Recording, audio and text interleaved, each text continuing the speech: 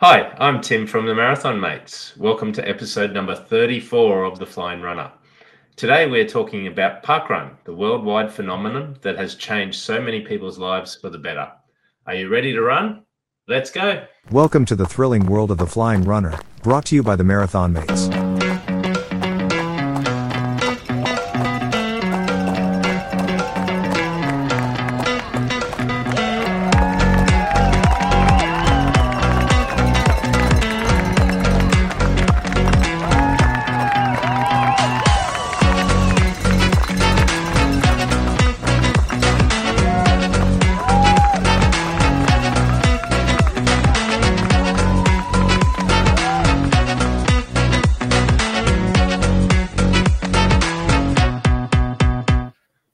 Hi everyone, and welcome back to the Flying Runner podcast. On this episode, we're talking all things Parkrun. If you haven't heard about Parkrun, then you're in for a treat as we talk about the history of Parkrun, as well as share our experiences of how Parkrun has changed our lives.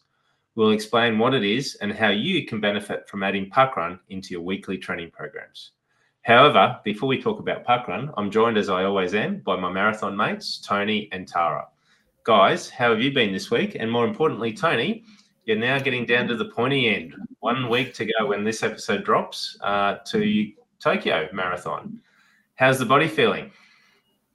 Tim, I'm very surprised with how I am at the moment, to be quite honest, as we're recording this the day of my long run and the day of your parkrun runs. So I am incredibly surprised at the condition that I'm in, to be honest. So we did 22 today, and looking at our splits and our times, we've got about 25 minutes up on the cutoffs at this stage. So I think that we're going to be okay on Tokyo Day. And yeah, considering where I came from and considering the incident in October and the fact that I really didn't get into training consistently until probably the end of December. Really, I had the boot off at the end of November, and then it took me about 4 weeks just to try and run again with some level of consistency. But yeah, feeling really, really surprised and good. And now it's about just taking it lightly and just getting through. So yeah, I'm really surprised. Sharon's in good shape.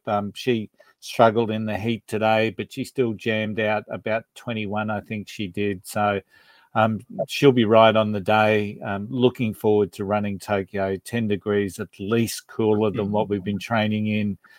And I think that that's just been the real challenge at this time of year, as you know, just running in shirts that are just soaked. I was even tempted today to take the shirt off and run bare-chested, but I made sure. But I'm always concerned about the scarring that may leave on anyone that sees that.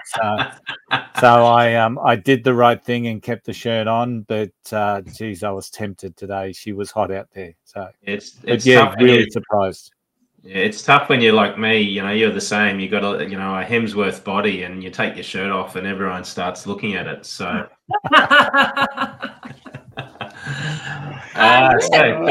Switch subjects right now when we can. Sarah, what's our week been like? Okay, so this morning we did Ashgrove Parkrun. It had changed its course due to the rain. Here in Brisbane, we had some very heavy flooding type rain yesterday.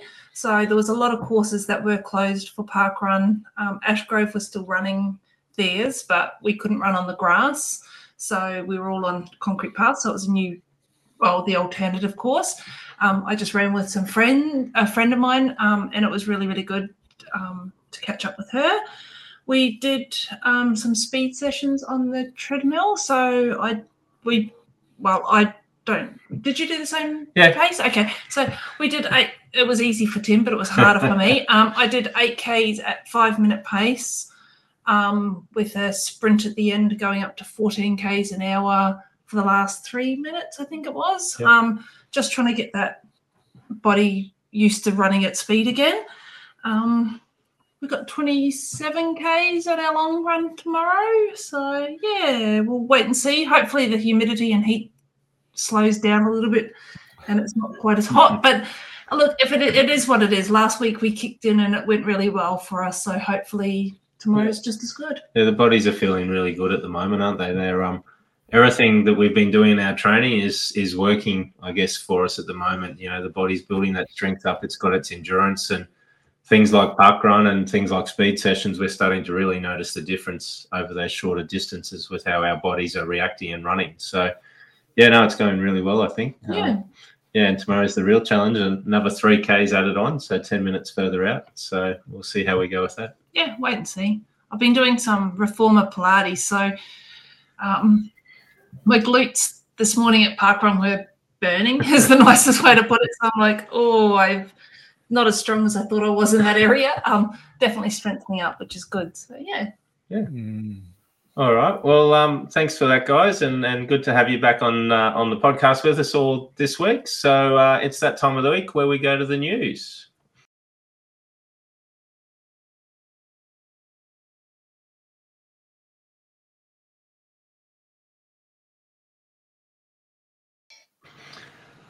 So as we always do, we look around the world of running to bring you news from the great sport that we love to enjoy and run. So, Tony, what's been happening this week around the world of running? Well, I think everywhere you look, it's all been about Kelvin Kipton's passing, unfortunately, and there are so many people that are still just so shocked about that. So the running world and the community, and there's been so many heartfelt tributes. My favourite runner at the moment, of course, as everyone knows, is Safan Hussain, and she put out a tribute. Kipchoge's put out a tribute. There have been so much love shared about him. Probably the only disappointing thing, and this actually made our mainstream news, is that there is some question marks around the car accident, and we don't necessarily want to get into that at all and fuel that. And we would hope that there isn't some sort of foul play, but even Captain's dad is talking a little bit like that. So that's probably been the only downer. All the majors have put out a tribute around him, and it is just, it's one of the saddest events I've ever been associated with since I've become in inverted brackets, a runner, and taking greater interest in what happens in the running world. And very, very. I even mentioned it on my music podcast this week, so because there wasn't a lot of music news out there, so I said, very interesting. It's going to be interesting to see what they do to honour him. That a number of people have put up posts saying they should retire the number one bib at Chicago where he set the world record, or something special in Rotterdam, or maybe make up some sort of a perpetual trophy or something that goes to the world record holder named in his honour or something like that. I've seen sort of all those sort of things, but it'll be interesting if they do honour him in some way. You'd have to think they would. He is a world record holder, albeit he wasn't in the sport for very long, only 3 marathons, but they're 3 of the 6 fastest ever marathon times that he's run. And that's a pretty unique individual to be able to do that. So yeah, very much so. Yeah, it'll be interesting what they do. There was a bit of a movement for this weekend for people to go out and run 2 hours and 35 seconds. So it's going to be interesting. I haven't seen too much of that on social media of people actually doing that, but I'd imagine that that's going to be a little bit of a tribute over, the end of the weekend, moving into the early part of next week, where people are doing a run in tribute of Kelvin. So very, very interesting. The other piece of news, and I've got the name this week, so Joshua Cheptegei has come out over the last week saying that he's going to focus on the 10,000 meters in Paris, which once again is interesting. A lot of these runners are multiple distance runners, and it's good that they've got those choices, I guess. But Joshua won the 5,000 meters at the Tokyo Olympics as a three-time 10,000 meter world champ, and he's recently stepped up to the marathon distance in Valencia at the end of last year. He ran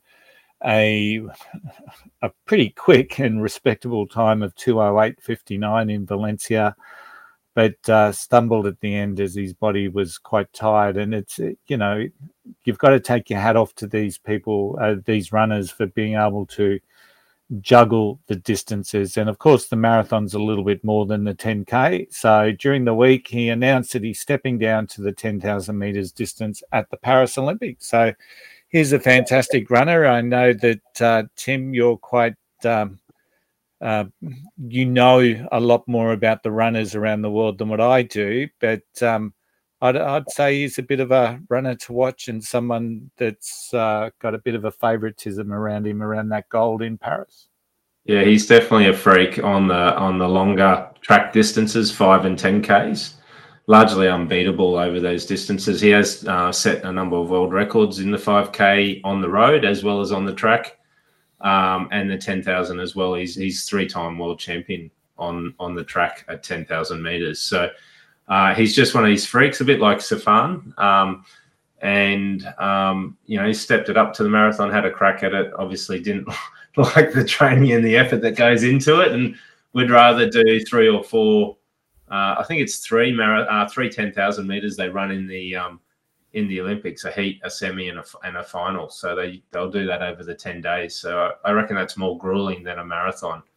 10,000 meter races in a couple of days. So it'll be somebody to watch. Joshua is one of those sort of rare talents. So watching him go into Paris is going to be an awesome thing. Excellent. Right. So that ends the news for the week. As we said, it's been a quiet week for the news. It's just been dominated by Kelvin's passing, unfortunately. So we're going to get on to the topic of this podcast, which is all about the wonderful world of parkrun. So I'm going to give you a little bit of history, I guess, to start with on parkrun, and then we'll just get talking about it. First, Tony, you want to say something? So I'm going to be the guy in the corner that just puts his hand up because during this one, because as most of our regular listeners will know, I've never really got into parkrun, so I'm excited to hear more about it. I was meant to do my debut a couple of weeks back, but just never got there. So my first question is, why do we not have a capital P in parkrun? It's just a marketing thing, I think, with parkrun. It's always had a little P, and they get quite funny if you put a capital P at the start of parkrun. It's just one of those quirky little trademark things that they've done for themselves. It's always got a little P, even at the start of a sentence. So it just distinguishes it from anything else that you might do, I guess. But it is an interesting phenomenon. I guess for us, it's changed our lives, and I guess our way today is to try and convince you, Tony, that you need to come back from Tokyo and do a parkrun at some stage. Because those who think that Tony needs to start parkrun ASAP when he gets back from Tokyo, please put the likes in the comments, because we want Tony and Sharon to be at parkrun. Parkrun's really good. But anyway, I'll start off with a bit of history, and then we'll get into a bit of banter as we go. So parkrun was started in the United Kingdom, in London, at a place called Bushy Park in the southwest of London on the 2nd of October 2004. It was started by a guy called Paul Sinton Hewitt, and he decided he wanted to have a regular running event where he could have a time trial, essentially, for runners of all sorts of abilities to come together once a week and to do a time trial through the park. Now, so anyone who knows Bushy Park, it's, as I said, it's in the southwest of London, near Hampton Court Palace. In fact, it's the grounds around Hampton Court Palace. So it's quite ancient grounds. It's been there for quite some time. It was his hunting grounds, the king's hunting grounds. Yeah, King Henry VIII's hunting grounds. Yeah. That's right. So Paul set this thing up originally in 2004 with 13 initial runners running through the park over a distance of 5 kilometres. He chose 5 kilometres because it's something that you can do running or walking and have it done in about an hour. It's something that people of all sort of capabilities can do, whether they walk, run or jog. And it gives you an ability to keep coming back and repeat yourself over the same distance at the same location and have a consistent time, because most runners don't always have that sort of capability in their lives. So that was the original intent from it. As I said, it started off with 13 initial runners 20 years ago. And from there, the concept of the time trial, the Bushy Park time trial, grew, and it became a second event at Wimbledon Common Parkrun 2 years later. From there, the concept kept growing as people kept coming along to it, enjoying what they saw, and eventually the name changed to Parkrun, and it became established and just kept growing and growing into other parkruns around the UK initially, before then going overseas. Today, there are millions of registered runners who are registered to run at Parkrun. There are hundreds of thousands of runners every weekend around the world who turn up week after week to run at over 2,000 different Parkrun courses every Saturday around the world. It operates in 25 different countries, including the United Kingdom, Ireland, Australia, South Africa, New Zealand, Japan, Italy, Sweden, the USA, Poland, Norway, Singapore, Malaysia, and a number of other countries as well. So it is quite an impressive thing. It's always set up the same way. It has the same look and feel about it. It's very simple. Initially, all you have to do is register online. You get a free barcode is all you get. And you can take that barcode anywhere in the world and run a 5K parkrun every Saturday morning at over 2,000 locations. So it's a pretty amazing concept that started with one man in a park with 13 runners, and now there's millions of people who are registered and who attend parkruns throughout the year around the world. So it's a pretty amazing concept. It is amazing to see how much it's grown. And just for the listeners out there, I do have my barcode. It is on my watch, so I'm all ready to go. Just that I've got to get there. Yeah, we'll drag you along yet, Tony. So I've explained in the past that it's changed our lives, but Tara, do you want to explain, I guess, to our listeners the story of our parkrun journey, I guess, today? Yeah, so we have a parkrun nearby to us. It was Australia's first trail parkrun, and it had only been going for 3 events. Or I went on the 3rd event, but I started going to that originally because I was a obstacle racer, so Spartans and Tough Mudders and stuff, and I was slowing down in between the obstacles where all my girlfriends were quite quick there, had the strength for the obstacles but not the speed. So one of my girlfriends, or a group of my girlfriends, had just started doing this Bunyaville parkrun, and they're like, come along, it'll get you going. And it's 124 meters of elevation, or 136 meters of elevation, I think it is, over the 5K. So it's all trails through the creeks. It's very, very obstacle racing type based, I guess. It took a little bit of time, maybe 2 or 3 extra parkruns for me, and then I'm like, come on Tim, and finally got him to come along with the kids, and we all just took turns walking with the kids or running with the kids at the time. And yeah, now we've done 397 parkruns in 74 different locations and in 5 different countries. So it's really changed our lives for the better. We wouldn't have even been thinking about running if it wasn't for parkrun. So yeah, we've been into all over Australia. We've done them. USA, we've actually stayed and changed flights to stay and do parkruns, and before stay a bit longer. We've done them in New Zealand, Japan, UK, and including Bushy. So parkrun is run only by volunteers as well. So that's a big thing to let everybody know. Parkrun is a completely free event. Nobody pays for parkrun.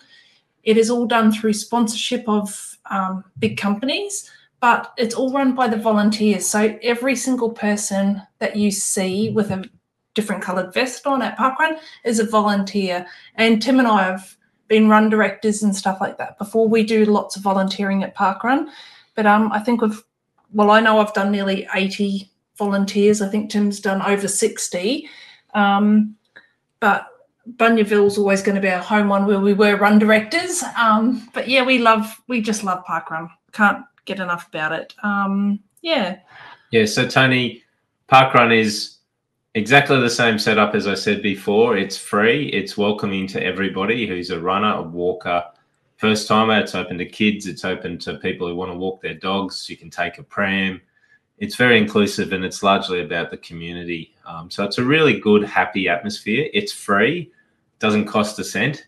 And there's no special need to have a particular pair of running shoes or to have anything else. So a lot of other sports, if you want to go and participate, you've got to buy some gear, or you've got to pay your registration or your insurance money or anything like that.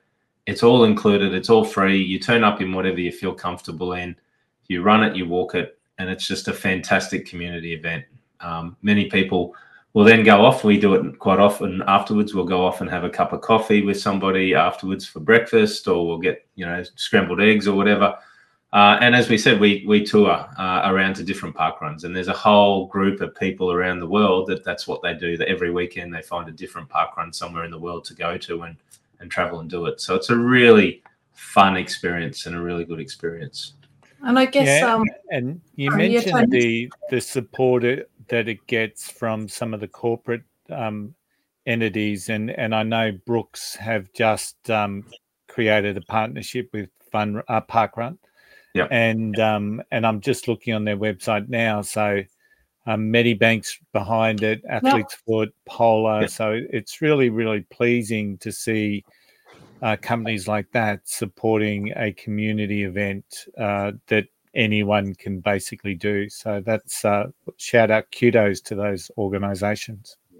Yeah, and it is really, really good. I mean, we're Medibank private members, so we actually get points through our private health insurance. Every time we do a park run, we get points so that we can use that for extras, so like for extra remedial massage and stuff like that. So they're actually really encouraging you to do those sort of things. Brooks and Athlete's Foot, they do deals sometimes where you can get discounted shoes and stuff like that. But to me, it's all about the community. They also have Medibank Private will come along with their health vans and stuff. So, they'll do blood pressure checks, and they'll do a lot of health checks for you and stuff before parkrun and after parkrun as well. So it's like a free health check for you that you wouldn't think about doing.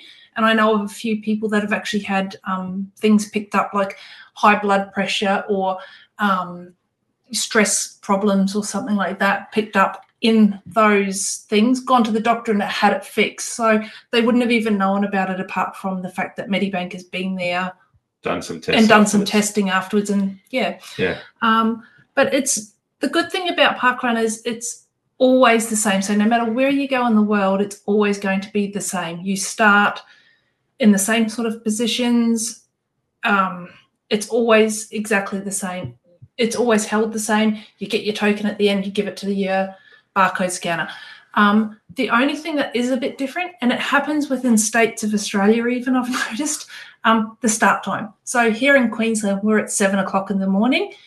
You go over to the UK and it's like 9:30 in the morning or 9 o'clock. 9 o'clock in England and 9:30 in Scotland. Yeah, and then you go to Florida and it's 7:30 in the morning, and you go to New South Wales here in Australia and it's 8 o'clock in the morning. So if you are going to do a parkrun, just have a look on the webpage beforehand. You don't want to get caught out on that. Not that we have before, but we do know many people that have. Really like about parkrun is it's not a race.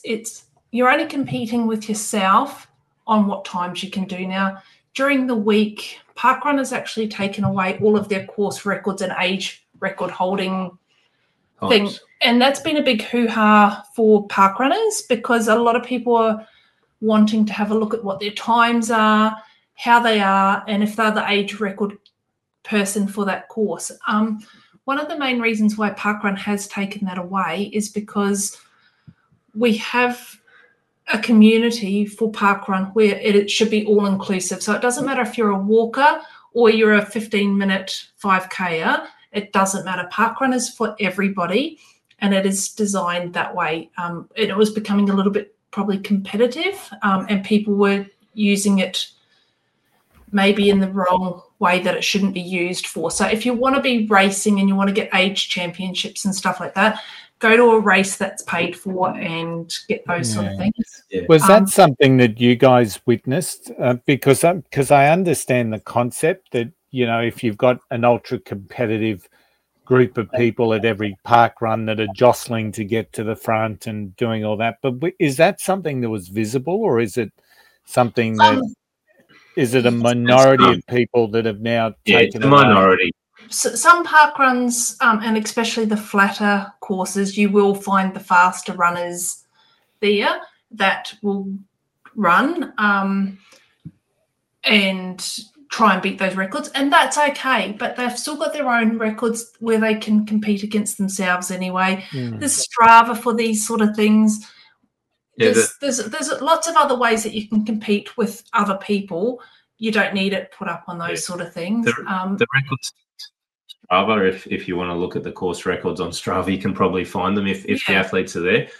I would say it's probably not at every parkrun that we've seen, and we haven't seen a lot of people jostling, but there has been at parkruns in the past discussions around if somebody's getting an age group record, and sometimes it then gets promoted on social media if somebody hit an age group record or a course record. And the reason I guess Parkrun has said that they've got rid of all those records is because it is a barrier for people joining. If they see that it's about fast runners, they may not then turn up to Parkrun or join Parkrun. And it's not about that. It's not a race. We have seen elite runners run before at Parkrun, and we've seen Olympians run at Parkrun. And they're some of the most kindest, generous people you see out there at those events. They're willing to talk to the other runners. They're willing to share tips. They'll get in and volunteer when they need to volunteer. But then you see some others that do come in with that very ultra competitive mindset. We've had one person in the past who was riding on a bike because their son was a super fast runner, and he was trying to push other people out of the way so his son could run a fast time. And that's not what Parkrun is about. It's not somewhere where you go and time yourself necessarily. Yes, it is about you can get your times on a weekly basis, but it's always been the concept that if you don't get your time this week, we can always come back next week and have another crack at it. You can always have another go. And it's always about encouraging people to come back and have a go rather than, get a time. And we've seen it before when we've volunteered, when there's been issues with the timekeeping equipment and we haven't been able to give people times. Some people get really upset by it and others are like, oh, well, I'll just come back next week and have another go at it. So they're trying to reduce the barriers and make it inclusive for as many people. And I get the concept. I also get the concept of the other side, why people might be upset around the course records going and their age group records going. But at the end of the day, you're only competing against yourself if you go to Parkrun. It's not a race. It's never been a race. Sorry, Tony. Yeah, I'm just wondering what the long-term impact's going to be, because looking at the growth of Parkrun, I don't think it has proven to be a barrier to entry for the vast majority of people, that there are going to be some fast runners there. And I guess with every race being, if I was to do Parkrun, I'd position myself towards the back of the field anyway. And I guess there's a little bit of that self-seeding, but I just hope, and because I know there's been like a massive blow up there's petitions out there being signed and all of this sort of stuff. And I just hope it doesn't take away from the good that Parkrun has done, and that people start saying, oh, well, boycott Parkrun. So, or, we know what the world's like nowadays. So I think there's a place for both. And I think Parkrun had catered for that really, really well. And I'm just not I'm very hopeful that the decision doesn't impact Parkrun in the longer term. So, I guess as well, I will mention that there is a world now where we have a lot of transgender people. So we know several transgender females that run Parkrun, and they're very beautiful, lovely people. They're the most lovely females that you will ever come across. However, their course records still hold as a male, but it's been brought over as females too, and they've still got able to run faster than some females. So we've got that, natural born females, I should say, they're still able to run faster. So we've got that issue as well, I guess, and that has become a bit of a concern for those people. Look, it doesn't worry me. I'm not a fast runner, so those course records are never going to affect me in any way, shape or form. So for me, I don't care if the course records are there or if they're not there. It's neither here nor there for me. It is a decision that Parkrun's made. And as an ex-run director, we did used to get several emails. Oh, my Garmin says that I was at 32 minutes and 15 seconds, and your time says that I was at 34 or 33 minutes and 14 seconds. Wow. Yeah. So I guess there's two sides to both things, and I do agree. I don't want it to impact in parkrun in any way, shape, or form. But again, as I said, I'm not a fast runner, so I really don't have any say on course records. I don't think it's going to affect the longevity of it. I think those people who are signing petitions and those people who are saying, no, it's, they want it back, blah, blah, blah. There's still people that love parkrun. They still love to get up every Saturday morning. They still love the community aspect of it. They still like to catch up with their friends and go for a run on a Saturday morning and do a parkrun. I don't think it's going to have effect on the numbers, and parkrun wouldn't be doing it if they didn't have some science or some survey data in the background, which they say they do, which says that it is a barrier for people joining. And they've got big plans to, double the number of parkruns and double the amount of participants participating. At the end of the day, they're a health-based business that is looking after and in trying to encourage as many people on the planet to get out there and get fit. And it's not just about physical fitness. Parkrun is actually a big thing about mental fitness. It's about getting people out, having their own time to just go out and run and enjoy being around a community-based atmosphere. They've opened parkruns in a number of prisons around the world, and they've found success in the prisons because what it's doing is giving the prisoners something to look forward to each week, but also getting them that ability to improve their mental health and well-being. Yeah, scouting the fence line as well. So. Well, they even do it here in Australia, in a number of prisons here in Australia as well. So I didn't know that. That's interesting. Yeah. Yeah, and it's been proven, or not proven, but they reckon the prisoners are a lot better behaved and a lot more. They're coming out of their world of a prison life into more of a normal life, and a lot of them then pick up parkrun when they come out of prison as well and continue it on. I know for myself, parkrun is a very social thing. So last weekend, I walked it with a friend. I didn't run. We just walked and talked, Reese and I just had a sit and talk, walk and talk. This week, I ran it with a good friend of mine, Anita, and we chatted the whole way, and I just did 35 minutes or 34 minutes, I think it was today. And then we looked at the clock, and Anita's like, oh, sorry, it was so slow. And I'm like, well, I'd rather have a chat with you and catch up. And if that's the only time that I actually get to talk to some of my friends, because that's how busy our lives are, to me, I'm happy. Do you know, and afterwards for breakfast or something like that. We've made a lot of good friends through Parkrun. To me, it's a social thing. I don't care about the times, but other people treat it differently. So, yeah. Yeah, we'll talk a little bit about what you can do with Parkrun in your training in a little bit. But before we get to that, Tara, there's your first time runner. So Tony's going to be doing his first parkrun when he comes home from Tokyo. We know that he's already committing to it.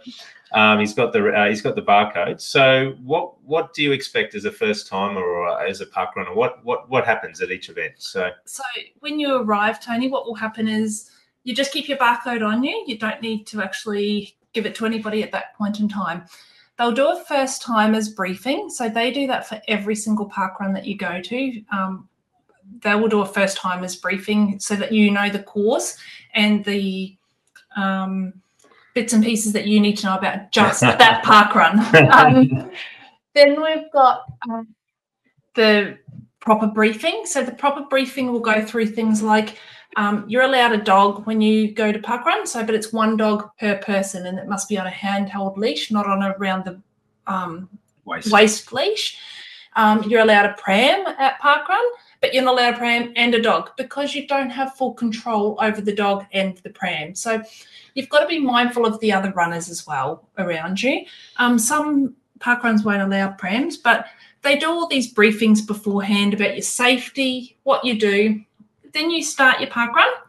They will have a timer there and you run your parkrun. You come back through the finish chute. They will give you a finish token, and it's a little plastic tag.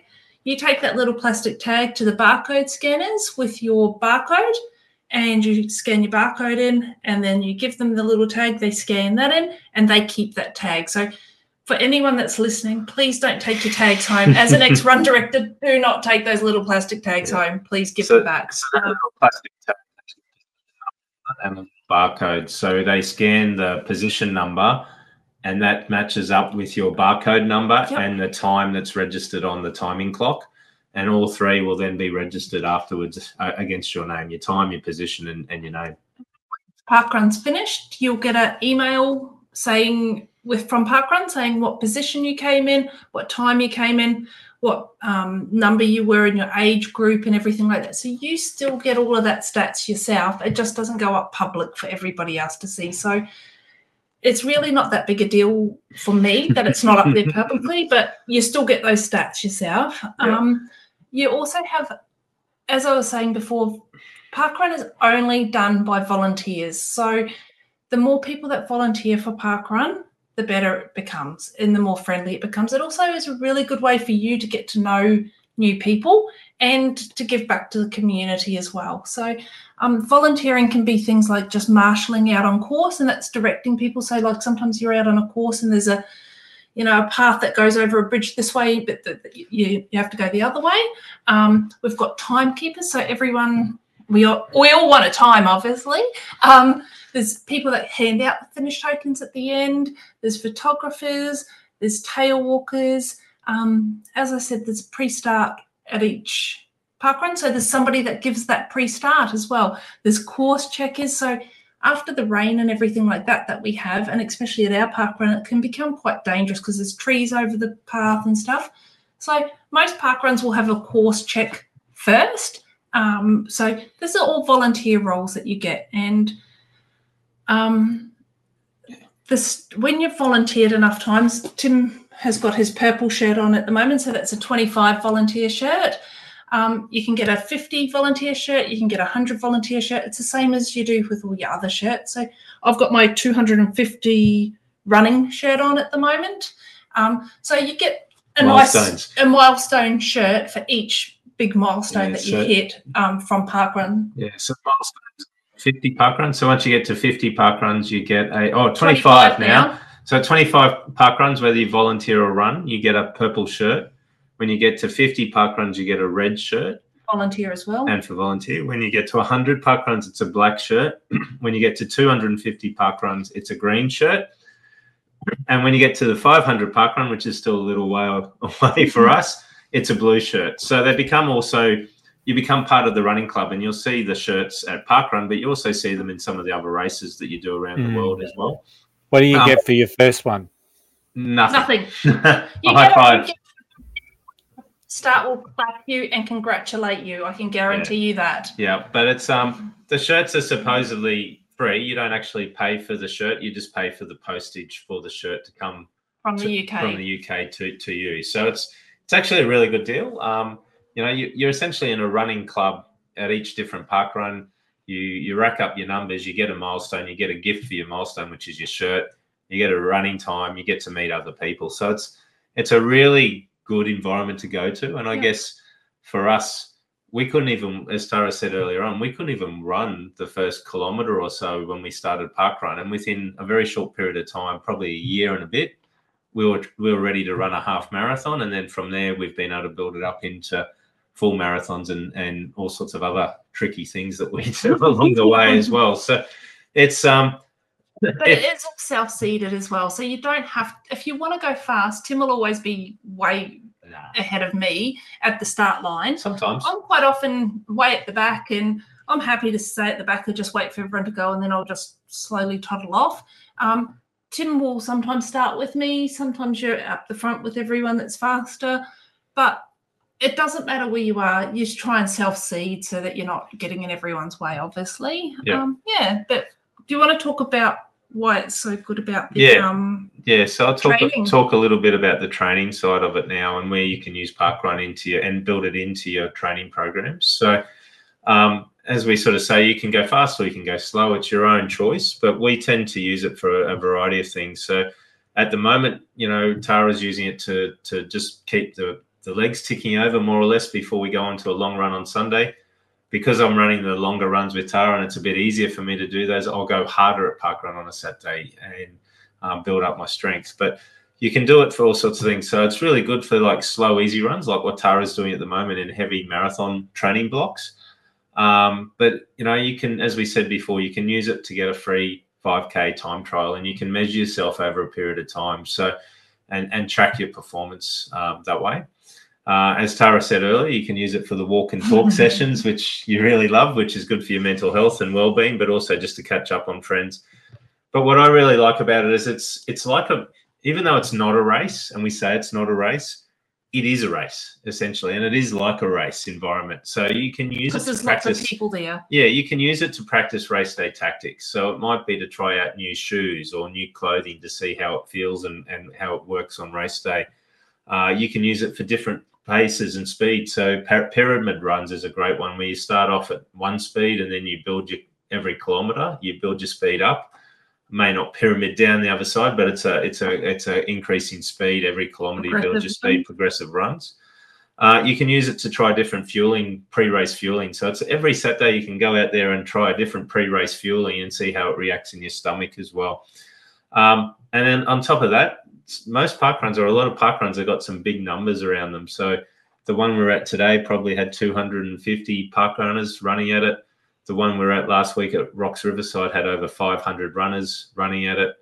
Albert Park gets 1,000 sometimes. Yeah, Albert Park in Melbourne recently had 1,000 runners at a Bushy Parkrun, which we talk about in the UK, will get up to 2,000 or more runners in a week on a Saturday. So it is like a race environment.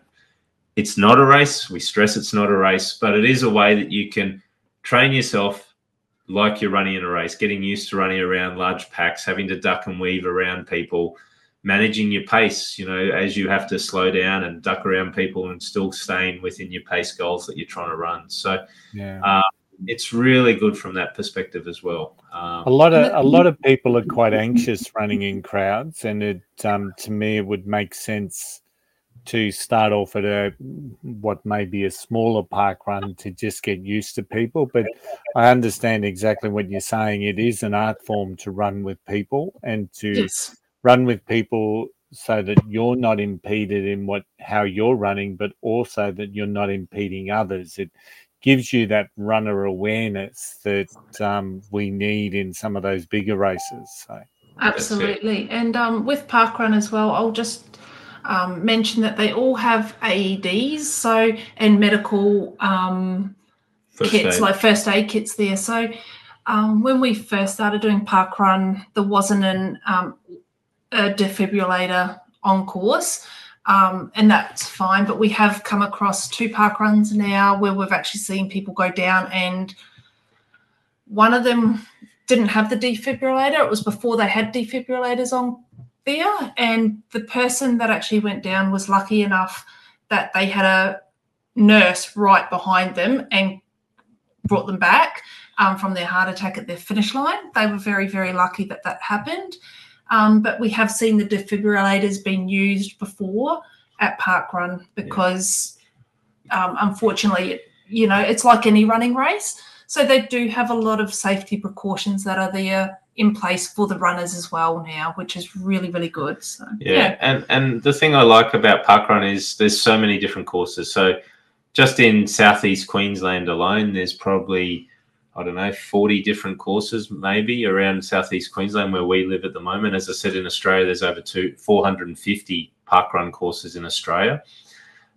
So you get a great variety of different types of running. So if you want to go and chase hills and do your hill running, you can find a course that's hilly, and Bunyaville, our one, is quite hilly. Or if you want to run a very smooth, flat as a pancake type course, there's plenty of them around here in Brisbane as well, Sandgate being one and Wynnum being the other and Kedron being another. So you can get a good variety. If you want to practice trail running, you can come off to trail running. If you want to do cross country running, there's plenty of courses that have grass running. Zilmere, Ashgrove, where we were today, would typically do it on the grass as well. So it does give you that variety in your running, and you can break up your training as well. Yep. And the other fun thing is that sort of a lesser known thing, but once you get into parkrunning, you find out about it. There are a number of challenges that are out there that you can do as well. So one is an alphabet challenge, which is to run a park run that starts with each letter of the alphabet. So, A for Albert Park in Melbourne, B for Bunyaville, C for Chermside Park Run, whatever. To get all the letters of the alphabet is a challenge. There's other challenges there to run every day of the week. No, not every day of the week. It's every day of the week essentially. Yeah, so that because Saturdays obviously rotate around. Yep. But they also have special one-off events each year as well. So Christmas Day, they always do a special parkrun event, but it's only voluntary at each parkrun. Not all parkruns do it. So they do a special parkrun event on Christmas Day, which is fantastic. We've done it probably for 5 years in a row. And then New Year's Day is also the other one. So it's a really great way to start the year off. Hangover or not, get out there at 7 o'clock in the morning in Brisbane in the heat of summer and go for a run with all your friends to start off the new year. So there's all these challenges that sit in the background as well. So it's a really good atmosphere in there as well. So we've talked about Parkrun and we've talked about the travel part of it and how we've been to 5 different countries and run in a number of states of Australia. But Tara, what are some of your memories that you've got of some of your favourite courses that you've been to? Yeah, so obviously we've done Bushy Parkrun, being the people that we are. Bushy is definitely up there, like it's just magical. We actually got to meet Paul Sinton Hewitt when we did it. It was their 18th birthday, the day that we did it. They've got deer throughout the park. There's massive crowds. Like they've got funnels for your finish time. So it's just beyond compared to any other. It's just not comparable to any other park run to me. Yeah. Big oak trees. Yeah, it was a beautiful course. It really was. Admittedly, we were doing it on London Marathon weekend, so we had a lot of our friends out there doing it at the same time. So it was really lovely. So that one there was a train strike on at that stage as well. So to get there, we had to catch 2 trains and a double-decker bus and then walk 2 kilometres just to get to the front. But we did it. Because we're crazy. We've done Cornwall Park in Auckland, which I really, really enjoyed. Now, this one is through – it is the park, but they've got – One Tree Hill. Yeah, One Tree Hill up in Auckland, but it's got cows and goats and sheep in the paddocks that come up to you. And it's lovely. It's a really, really lovely course. It's a suburban course, but it's got farm animals. Yeah, it's really quite interesting, actually. I love Cornwall Park. Hamilton Island was another really good one that we did. It was bucketing down rain that morning, and it's a very interesting course because you're on concrete paths, you're on grass, and you're on the sand on the beach. So you've got so many different variables when you're actually running. It's quite interesting. It's a tropical island for those that don't know where Hamilton Island is, and it's in the Whitsundays of North Queensland. Yeah. And it's just spectacular. If you Google Hamilton Island Parkrun and just look for pictures on it, it is a very lovely one. In Tokyo, we've done a couple in Tokyo. So we've done Futako Tamagawa and Shingashigawa Parkrun. But I did enjoy Shingashigawa Parkrun. Tim organised with our running group when we were over there for Tokyo Marathon for everyone to go. And we more than tripled the numbers just from Tim's little tour that he brought over of all the people. So from Travelling Fit. Normally they get about 20 people at this parkrun. Tim brought over probably about 30 to 40 people just to parkrun. So we come over the hill and everyone's like looking at us like, oh, are we being invaded? It was quite interesting. But they were so friendly. The Japanese run directors were so welcoming and so friendly for us, and went out of their way to make us feel very comfortable at the course. It was amazing. So, and of course, Bunyaville's always going to be my favourite. No matter what happens, that's my home of parkrun. It's where I started. It's tough. It's hilly. It's trails. It's through creeks. But we only get about 70 to 80 people normally per week. We've got a family. It's a very lovely community that we have. We're very inclusive of every single person that comes along. And we all sort of know each other. We've been to each other's weddings. We're good friends with people now that we went to their weddings. So it's beautiful. It's got some trails. We've got koalas. We've got big Lizards. pythons, lizards. It's lovely. Plenty of birds. Lots of birds. Yeah. So there's so many different variables with Parkrun. We did one in Florida called Claremont Parkrun, and I know Hayden from 40 Runs. That's his parkrun when he's in Florida. So that's a really lovely one as well. Yeah. But I've got so many different parkruns that I could go on about. Yeah, they're magical. Every course is different, but every course is just as welcoming. We've never come across a bad course or a bad parkrun community. They've always been welcoming, and particularly as an outsider on the smaller courses, they tend to see you straight away and welcome you and say hello. So it's a really good event. So we've run Main Beach Parkrun with Tim Oberg. So Tim actually brought Parkrun to Australia from the UK. So I ran Parkrun with him and Eloise Wellings one time, just having a good old chat to, an Olympian and the guy that brought Parkrun to Australia. As I said, it's very inclusive. So, yeah. It's a great community. Excellent. I'm going to end up there one day. It's just about finding the time. So long runs are our Saturday, and of course we use compass runs, and it would just disrupt our Saturdays at the moment. But I'm going to have a couple of weeks after Tokyo where I have a crack and enjoy it. So, and I think the welcoming aspect of visitors to Parkrun is very, very a positive thing, and I think that's one of the main benefits that you get from visiting around. But I do understand that parkrun tourism in some cases is frowned upon because of if there's a large number of people going to a small event, it really does place a lot of strain and stress on the volunteers. So I think getting around as a solo or a pair or in a small group, I think is absolutely welcoming. But organising 100-odd people to show up at a parkrun that maybe only is one of those smaller ones, is you need to understand that may create some stress, I would believe, for the parkrun volunteers.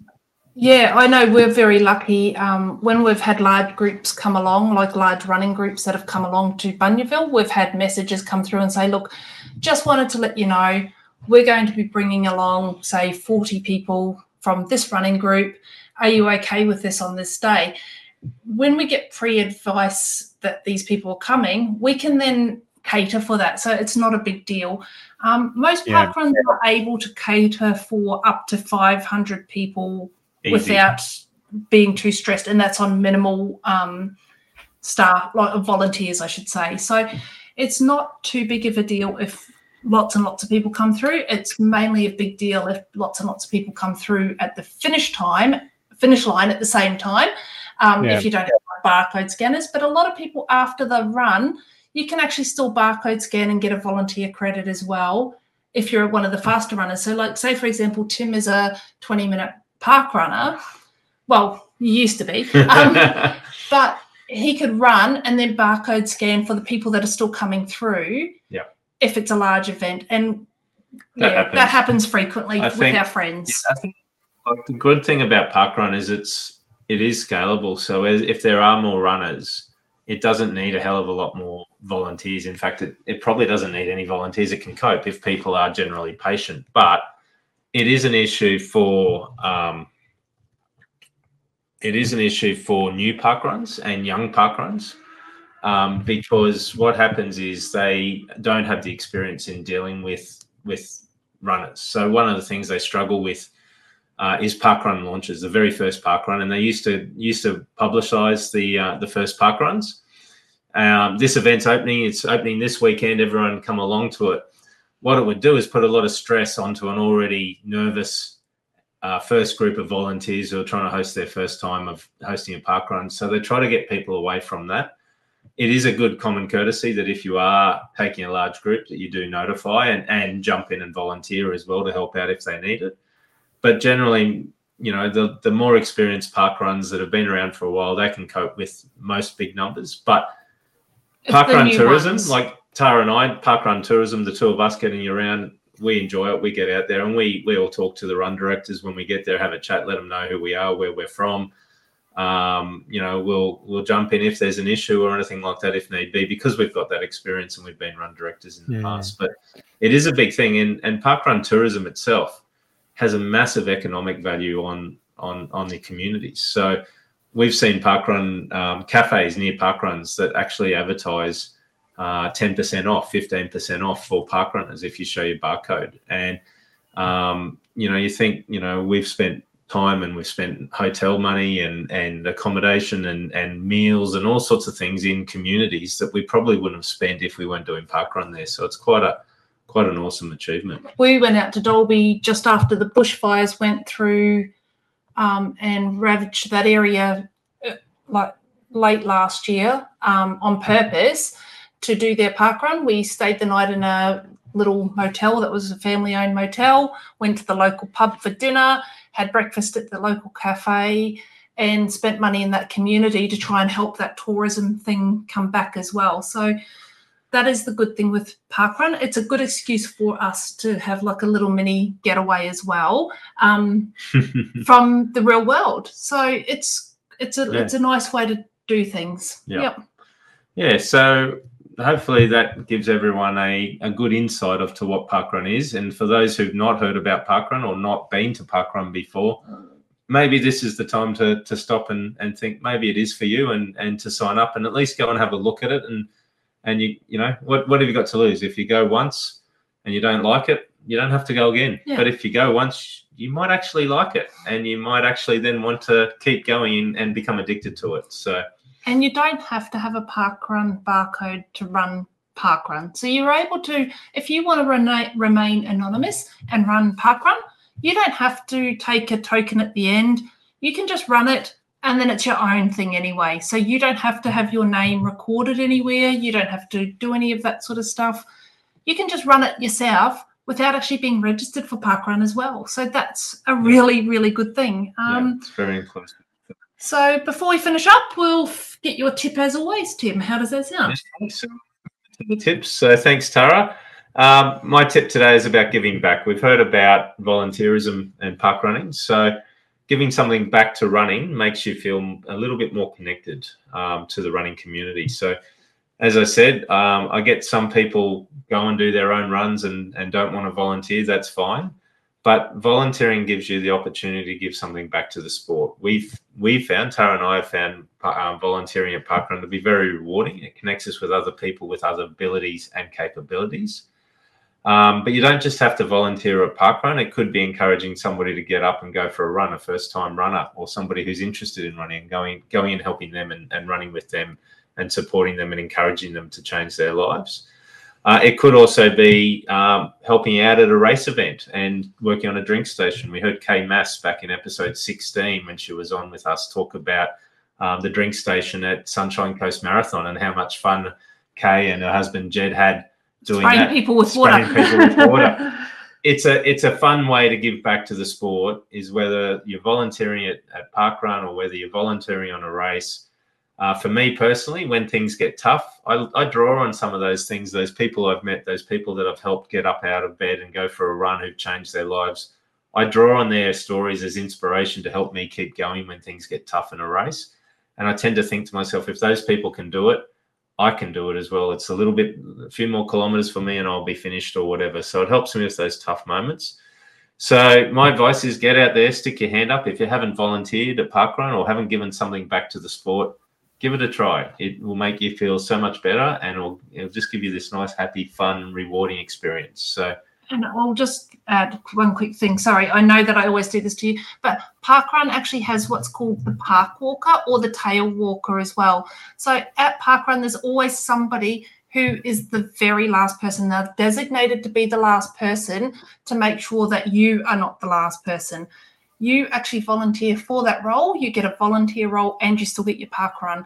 But there's also parkrun walkers out on course that volunteer for that role. So I know I enjoy that role myself because I welcome the new people, and people that don't want to run, I will walk with them if they've never done parkrun before. We just sit, we talk, communicate and associate with each other and just get them going. So there is a lot there. Yeah. So definitely think about volunteering.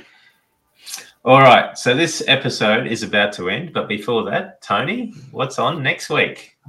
I think next week is just one of those episodes, isn't it? So Sharon and I are packing our bags and heading to Tokyo. So we're going to be able to tell you all about our prep for the marathon, I guess. And Tim and Tara, no doubt, will share their tips and experiences from doing it in 2023.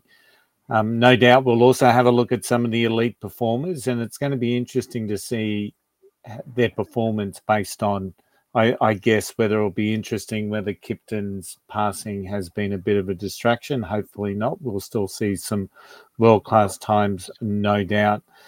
And I'm not quite sure how we're going to celebrate our potential 6-star, and we've got to complete it first to get that. But we do have a couple of things planned, so I'm really excited to be going through some of that. So hopefully it's going to be a great episode and people get excited about the journey that Sharon and I are just about to conclude, fingers crossed, and get us ready to Team Ellis to get theirs this year as well. So great episode, looking forward to it, and it's getting real and exciting. So. It is. I love Tokyo, and I can't wait to talk about Tokyo. It's one of my favorite cities in the world. So. And hear about Tony and Sharon's experiences. This is going to be great. Yeah. So thanks, Tony. So that wraps up our episode. Hopefully this episode has given everyone some insight into Parkrun. And Tony, how are you feeling about Parkrun now? You're hyped up. You're ready to go and do it when you come back? I'm looking forward to getting my first parkrun out of the way. And look, just one thing I didn't mention, our good friends Kim and Steve Tudjman are also in line for their 6-star medal in Tokyo. Yep. So, getting excited to see them achieve it, because one of the most inspirational things that I've seen in this journey is Steve's performance in Boston. Yeah. From the horrific hamstring off the bone injury that he faced after running London, and to see what he did power walking to 5:30 at Boston was just incredible. So I'm really excited to be sharing the 6-star with them as well. Yeah, absolutely. Yep, 100%. All right. So as we always say, video of this episode will be available at Spotify and YouTube, and audio will be on the usual platforms, Apple, Amazon, and most other popular podcast platforms. Now, if you like this episode, please like this episode on the platform you're listening to, write a review, and tell us about your parkrun experiences and which courses you think the marathon mates should try and get to. We can't guarantee we'll get to every parkrun course out there. There are too many of them. But if there's some really cool suggestions of parkruns we should get to, we'll definitely put it on our list of parkruns to get to. So please like the episodes and write a review. Apparently it helps with the count in the background and helps other people find our podcast as well. Remember, every step forward is a victory. Lace up, hit the road, and we'll catch you on the next episode of The Flying Runner. Until then, happy running. Happy running. Happy running, everyone.